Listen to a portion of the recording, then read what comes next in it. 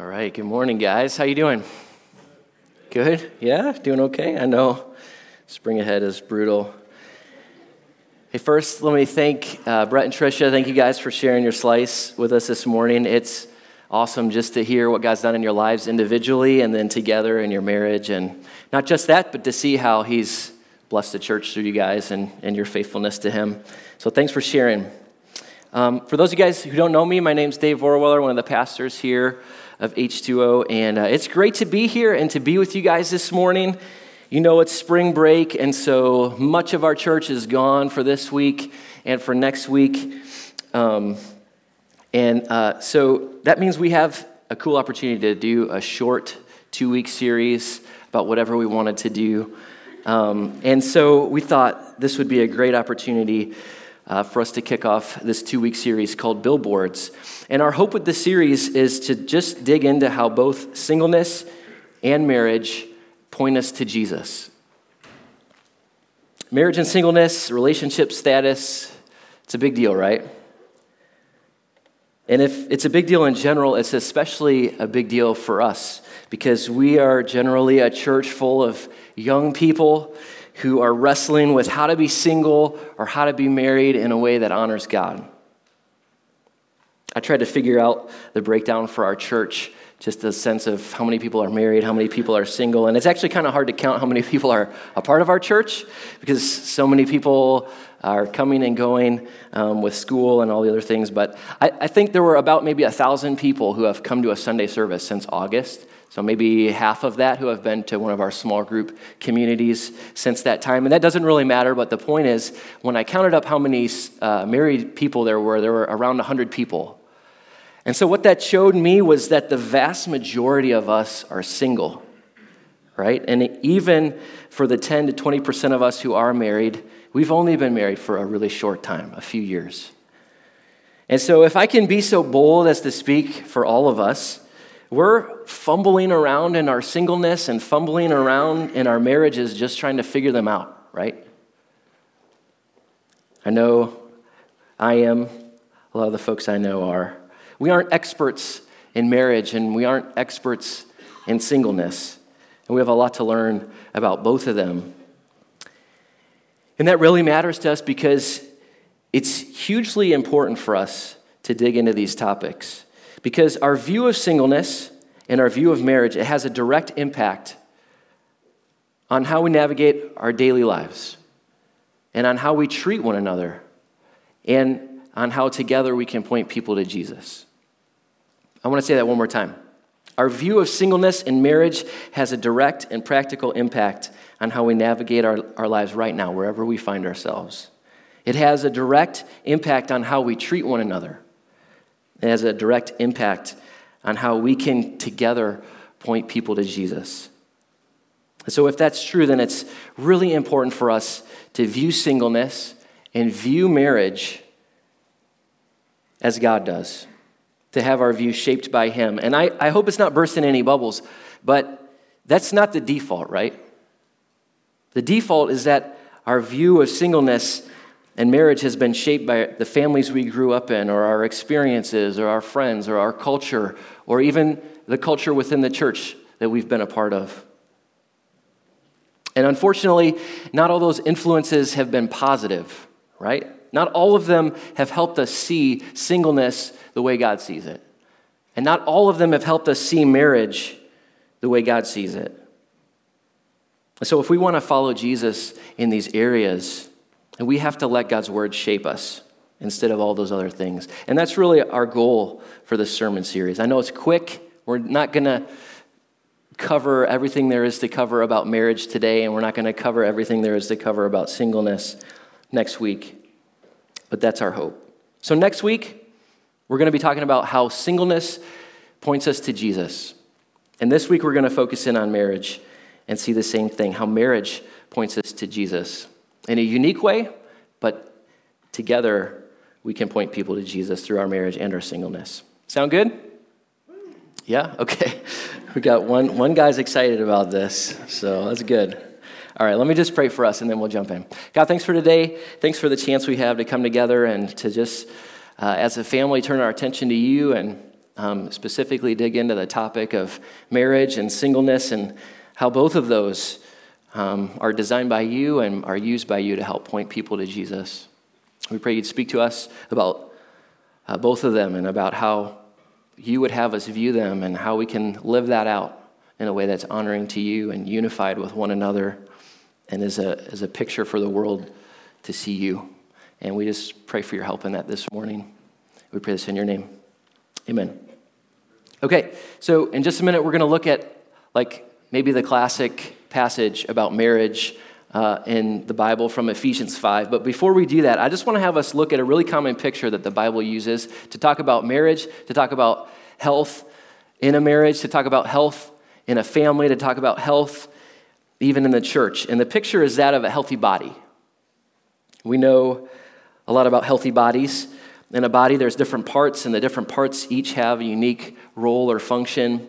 And we know that the body's healthy as a whole when all the parts are working together for the good of the whole body, and when each part values and embraces its unique role or function or design. When those things happen, we can have healthy bodies, and when they don't happen, we have some problems, right? Have you ever experienced that in your own body? I said we're young. Maybe we're too young to have experienced that too much.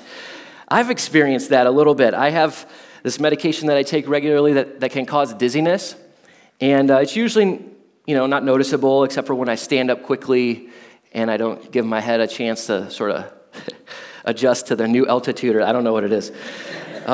But I can get pretty dizzy.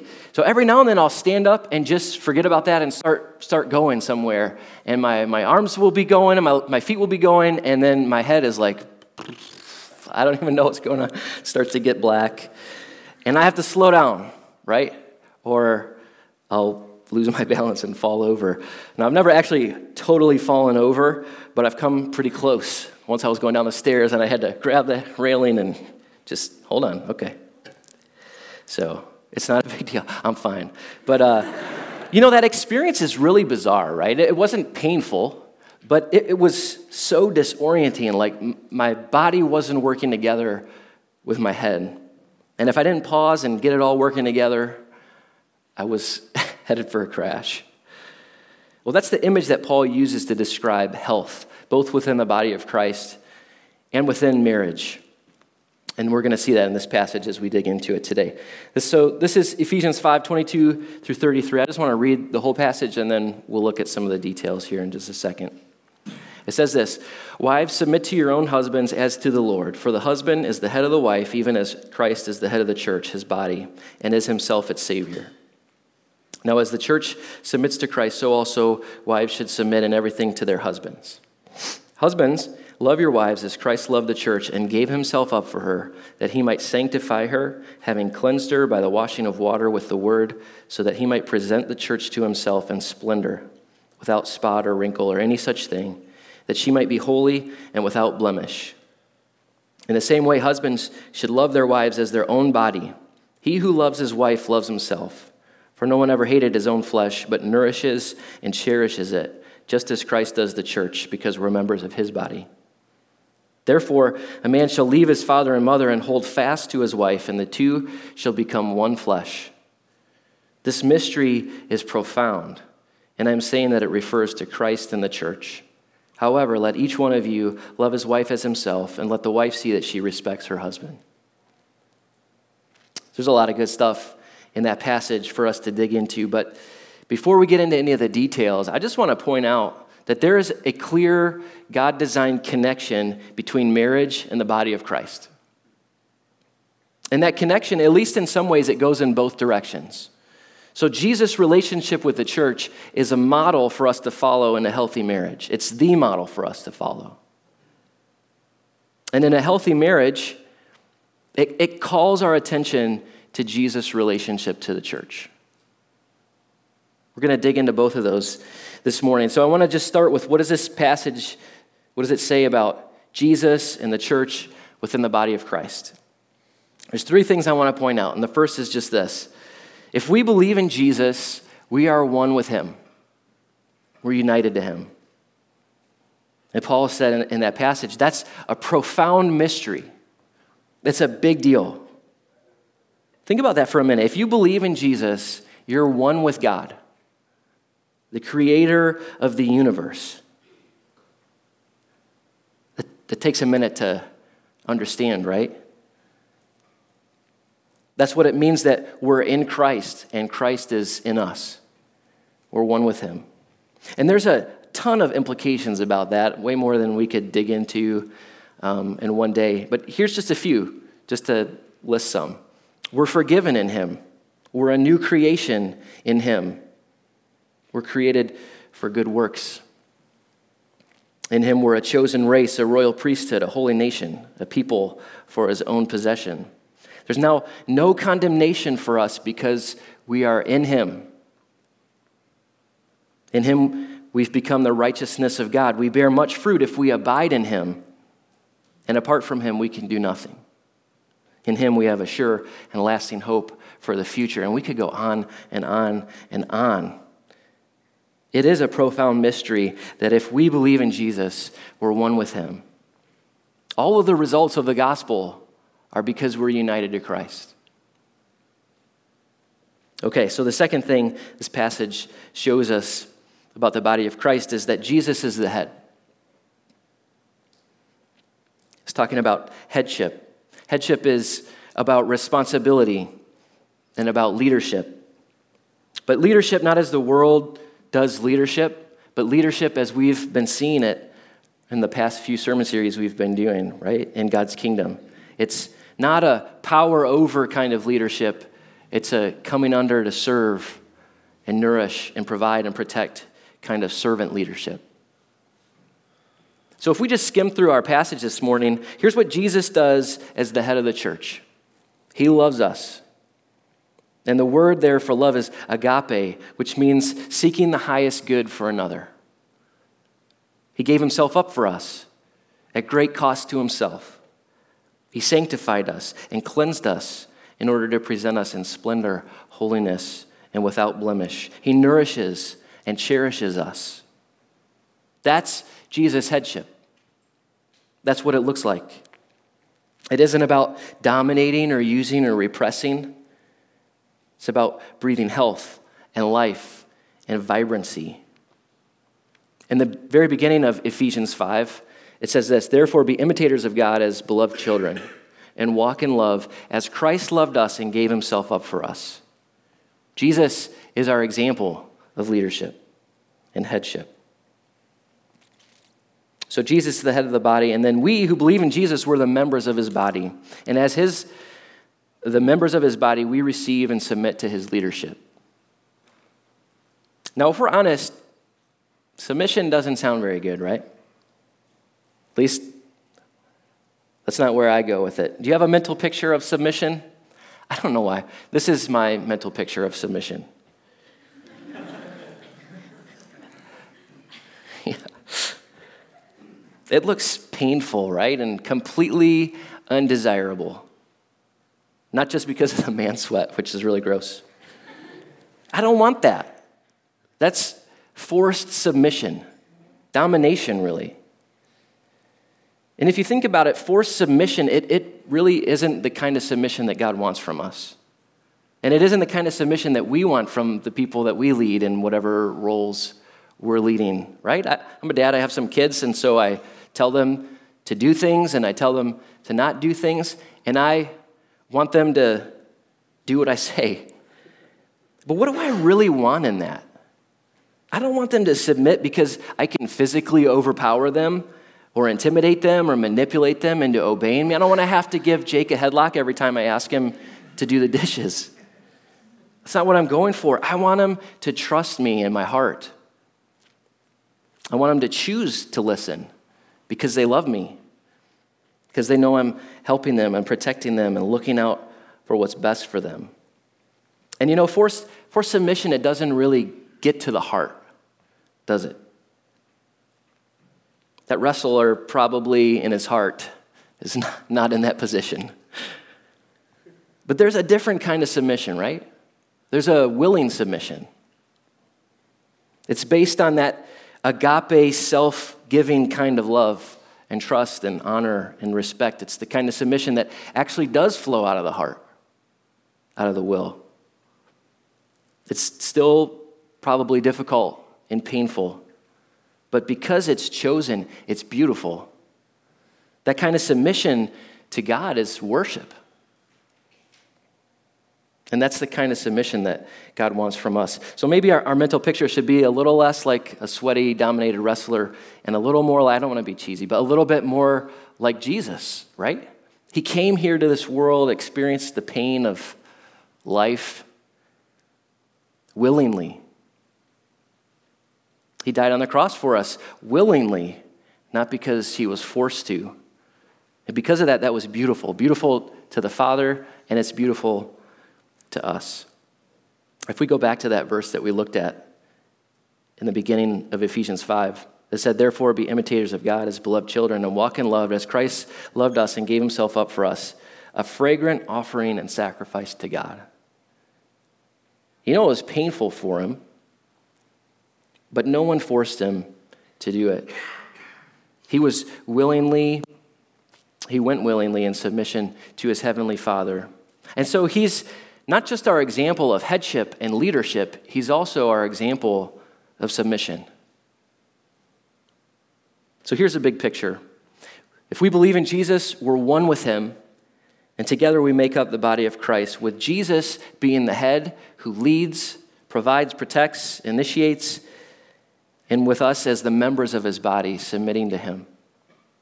And the result is a whole, unified, healthy, eternal, glorious body. And it's beautiful. And that's huge in and of itself. But what Paul is saying in this passage is that the body of Christ, it's both the context and the model for a healthy marriage. A healthy marriage happens within the context of the body of Christ. And the body of Christ is also a model for a healthy marriage. Why does it matter that the body of Christ is the context for a healthy marriage? Well, if we just take a step back for a second, the body of Christ is actually the context we all live in as followers of Jesus, right? Married or single, male or female, husband, wife, parent, child, whatever sort of distinction we want to make. And so that means our marriages fit within the body of Christ, and that means our singleness fits within the body of Christ. We're all members of the same body. That means we're all valuable. So married people are no more valuable than single people. Single people no more valuable than married people. Husbands no more valuable than wives. Wives no more valuable than husbands. That also means that we all belong. We have a place in this body. We belong here. We have a design, a purpose. It means we're all submitting. We're all submitting to Jesus, to the place he's called us to and designed us for within his body. And also, then we're called to submit to one another. This is the verse that actually leads into this passage about marriage. It's Ephesians 5:21. It says, submitting to one another out of reverence for Christ. That's an important context for life in the church, and it's an important context for marriage. So how's the body of Christ a model for a healthy marriage? Well, in a healthy marriage, the husband is the head of the wife. And as the head, they're called to model their headship after Jesus' example. So husbands, they're called to love, agape, their wives as Christ loved the church. That's a challenging call. How do we do that? By following in Jesus' footsteps, by giving of ourselves and nourishing and cherishing and prioritizing our wives for their highest good. In the same way, the wife is like the body, and so wives are called to submit to their husbands as to the Lord, which, again, is a challenging call. And just to be clear, the as to the Lord here, it doesn't mean a wife submits to a husband in the same way she would submit to Jesus, because husbands aren't Jesus, right? We know that. Thank you, Jeff. I thought that might be funny. There's at least a couple differences. Yeah? We're weak, we're broken, we're sinful. On occasion, there are times when we're wrong, and we need help. There are times when we need to be challenged to submit to Jesus in the body of Christ. So that as to the Lord there, it means as a willing sacrifice and service to the Lord. So even in submission, we're following the example of submission that Jesus gave us. How are wives to submit to their husbands? Honestly, the passage doesn't say all that much about it. The only other thing it says is by respecting them as they lead and even as they need help. So when you have a husband who's seeking to love his wife as Christ loved the church, and a wife who's seeking to submit to her husband as unto the Lord, even when they fail to do it and they extend grace to one another, it creates a beautiful oneness and a healthy, thriving body. But that's not all, actually. And this sort of leads to the big idea for today. The more we model our marriages after the body of Christ, the more they become like giant billboards pointing people to Jesus. Let's look back at our passage in verse 31. It says this, "Therefore a man shall leave his father and mother and hold fast to his wife, and the two shall become one flesh." This mystery is profound. And I'm saying that it refers to Christ and the church. Healthy marriages point to a profound mystery. And the profound mystery, though, it's not human marriage. I think sometimes we can give that impression in the church, like that's the profound mystery. Marriage is a blessing from God, and it comes with its joys and challenges. And the same thing is true of singleness, right? Singleness is a blessing from God, and it comes with its joys and challenges. But the profound mystery is the marriage of Jesus to his church. It's the unity of Jesus with those who follow him. And guess who's included in that? Everybody who follows Jesus, no matter who you are. That's really the heart of the gospel message.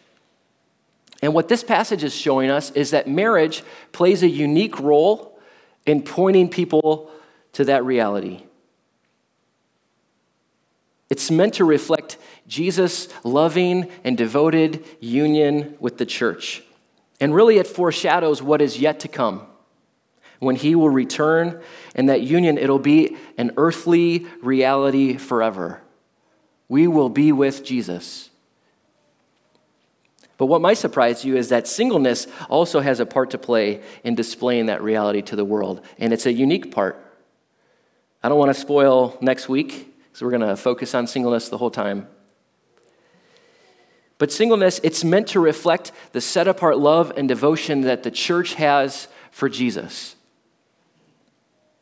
As a single person lives a life that's set apart and holy and devoted to Jesus, it shows the world that Jesus is worth it, that he's all we need.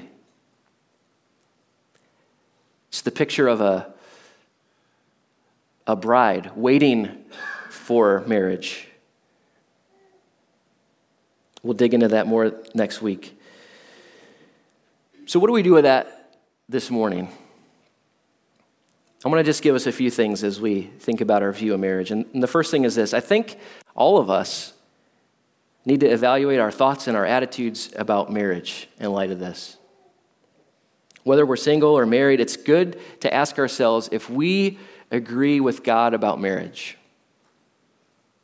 Do we see marriage the way God sees it? Do we define it the way he defines it? Do we value it the way he values it?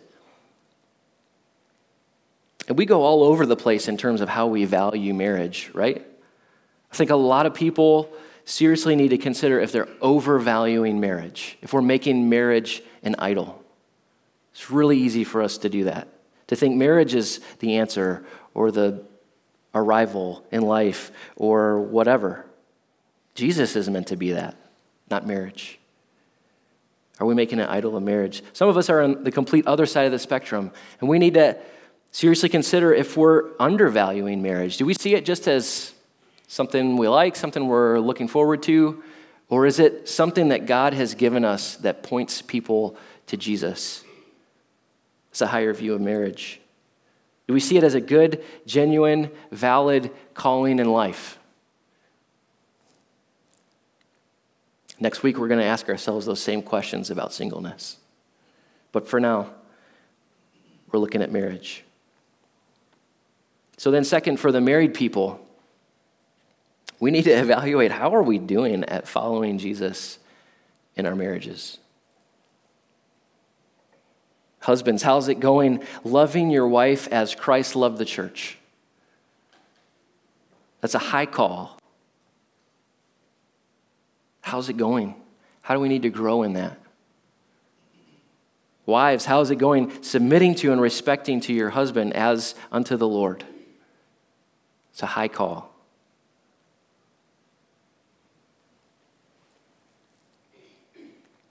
Third is a question for all of us to wrestle with again.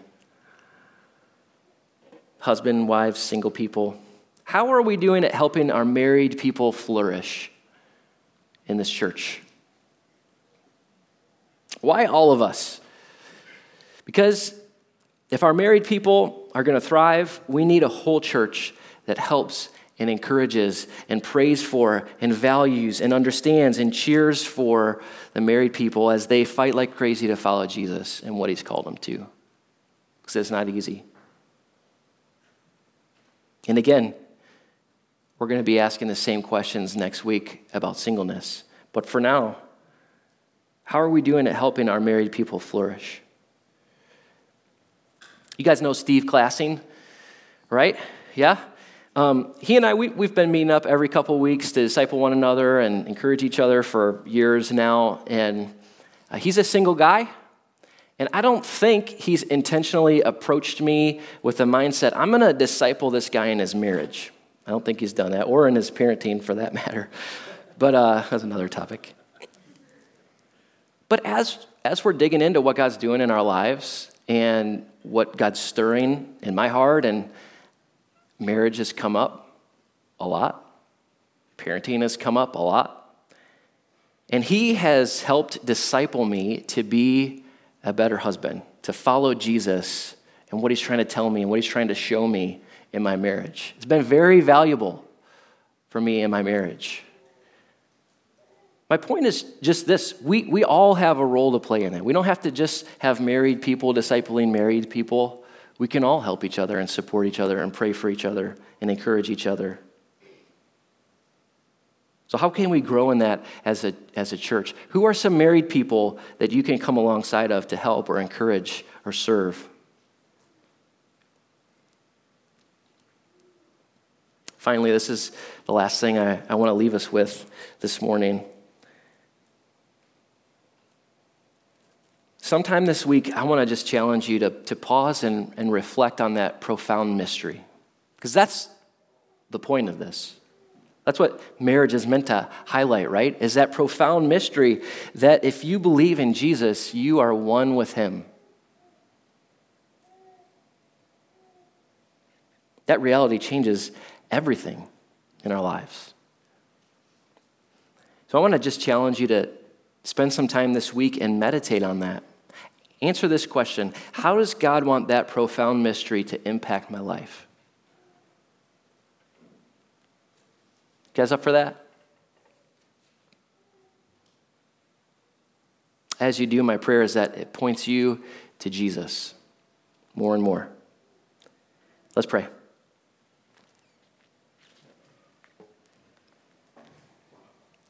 God, thanks for today and this chance that we had to come together and look at marriage just a little bit.